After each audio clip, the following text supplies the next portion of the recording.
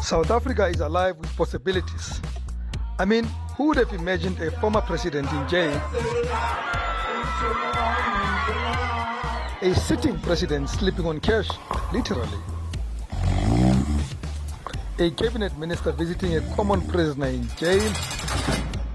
Or even the post office operating, even when they have nothing to do. Can you confirm that delivery performances dropped? Welcome to the new Sowetan Live podcast called Taking the Rams by the Horns with me, Rams Mabote. Each week, I will be taking a lighter look at very serious topics that half the time drive you up the wall. This podcast will use humor to take no prisoners, have no holy cows, and cook a whole lot of sacrificial lambs. My apologies for going AWOL on you. You know what holidays can do to us. If you missed me last Thursday and yesterday, trust me, the feeling is mutual. The past week should rank as one of the worst for Justice and Correctional Services Minister Ronald Lamola and his department. 1 minute they're dealing with fugitives, Facebook rapist and murderer Guptas Bester and his corpse snatcher accomplice Dr. Nandi Makutumana. I think it's Makutumana. I get it wrong, but I think it's Makutumana. And the very next, they learned that the Gupta brothers, those erstwhile champions of BEE in South Africa, just got yet another tender. Atul and Rajesh were not only released by the United Arab Emirates, but they were now living large, we are told, in Switzerland. The UAE turned down our request to have the champions of state capture extradited here. The minister was shocked. Good Friday was dead and buried for Lamola and his crew. But one thing is admirable though. The minister and his department have not hidden their heads in the sand. They've been taking questions and responsibility for their mess. So with extradition is what we are dealing with in the case of the Gupta brothers and the Bushiri matter. You will remember that those have been charged in our courts.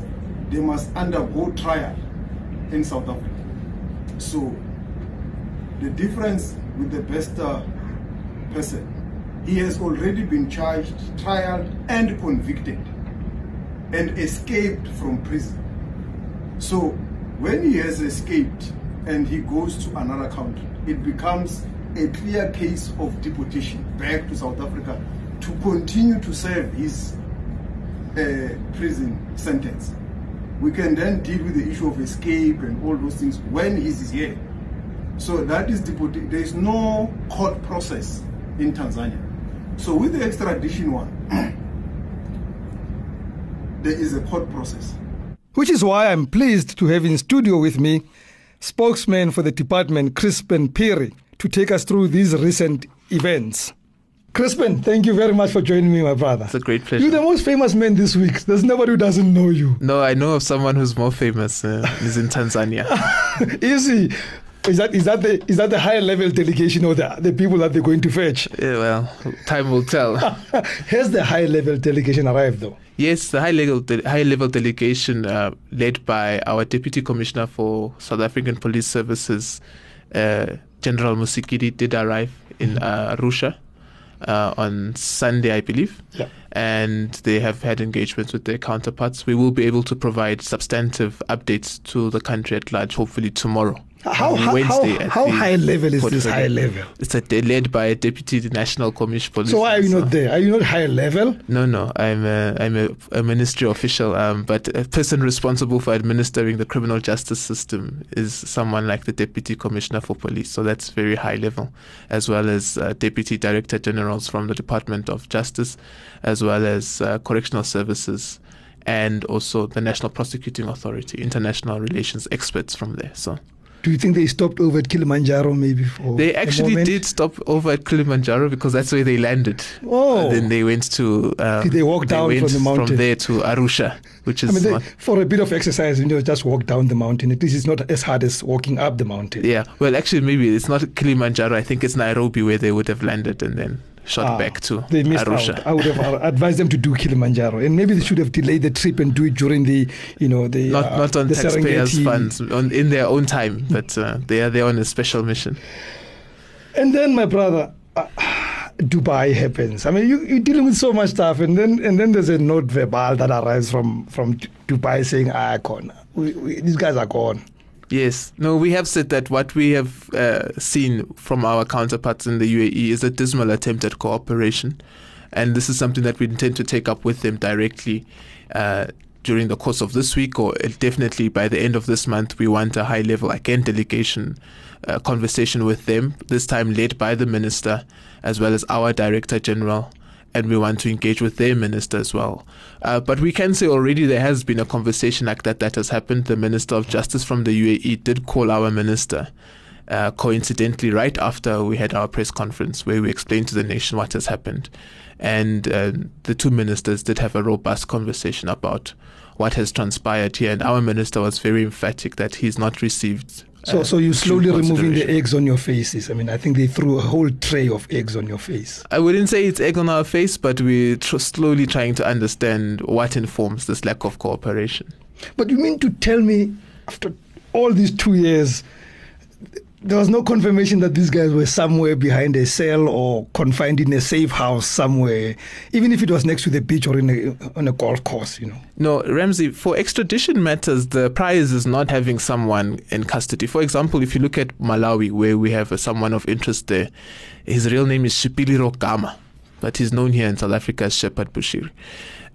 He goes to church, but when he's required in court, he actually appears. Yeah. So the high watermark of an extradition case is not the custody. It's ensuring that the extradition process itself happens. And that is why we had constantly sought a reassurance. Firstly, that our documents are in order with the UAE. And they advised us to say, no, everything is in order. All we are waiting is a court date. And we would follow up when exactly is the court hearing. And lo and behold, they had already had a court hearing. Which leads me to this question, were they even there? Yes, there is progress. There is good mutual relations between us and the UAE. And there is continuous engagement between the two countries. And we are hopeful that the courts in that country will take a correct decision, because we believe we have complied with the treaty between us and the UAE. Did we ascertain it at the very least? Take a picture. The court judgment there tells us that they were there because they appeared before them.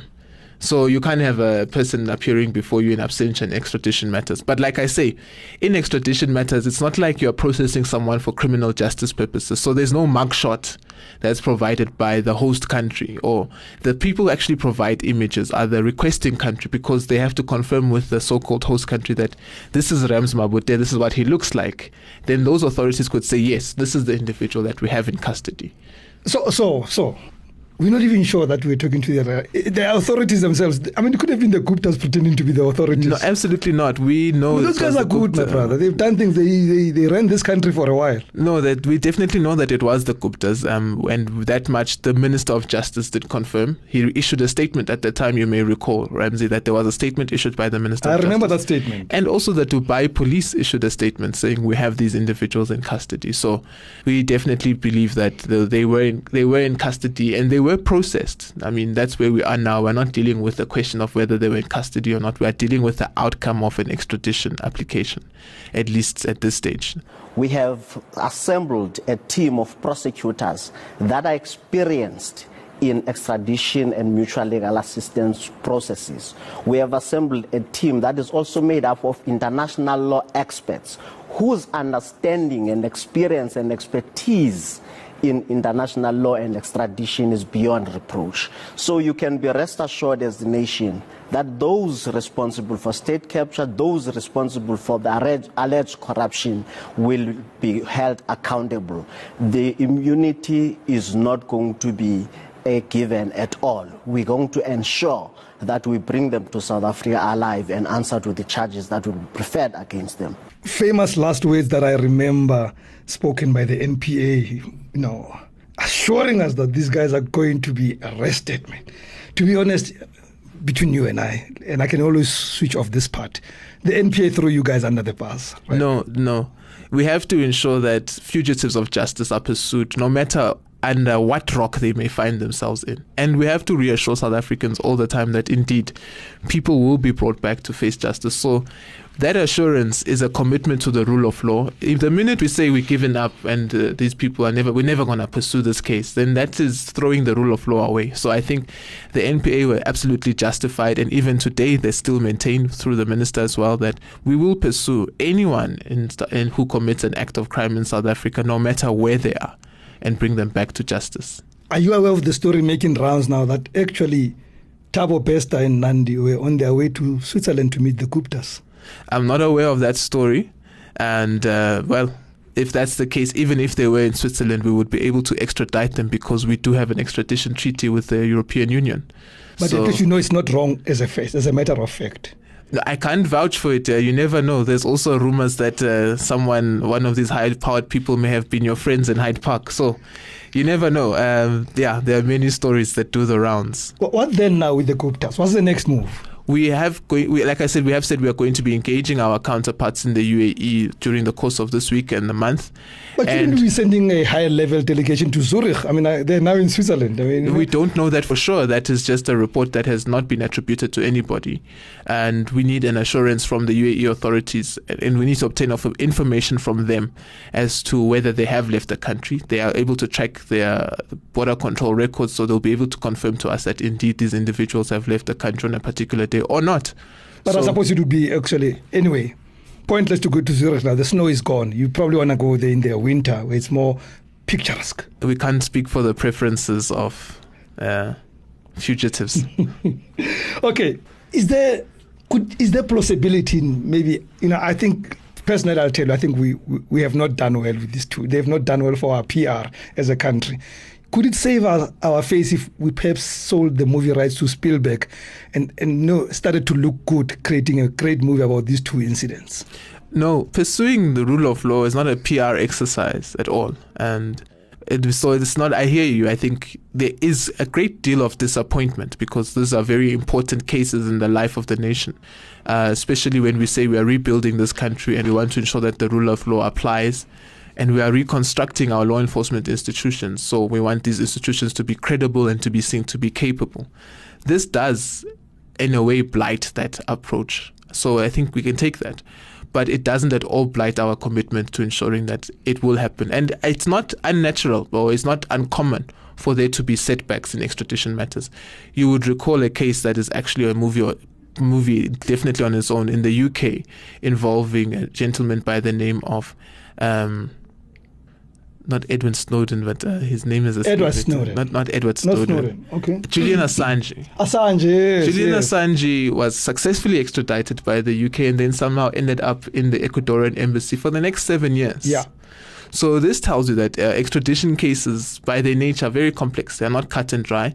But we have experience in extraditing people from other countries. We were able to extradite Shreen Diwani from the United Kingdom to South Africa. He faced his case and was acquitted.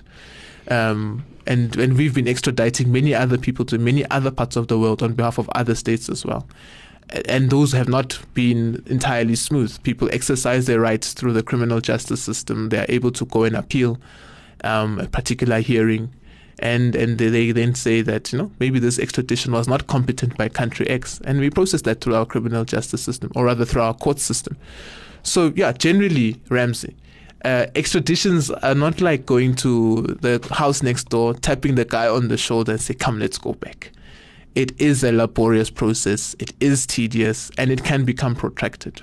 And it can take longer when the guys while applying the country. I mean, these guys, they don't take us seriously, right? It can take longer when you receive poor levels of cooperation. So I'm running out of time, and I need to ask you a personal question here. Are you sure you're putting enough time at work? I mean, are you working hard? I'm at work every day, even on holidays, even on Good Friday. I'm at work. If that is the case, Crispin, I'm at work now. Why are you not the spokesman of the entire government? I mean, you're doing it so well.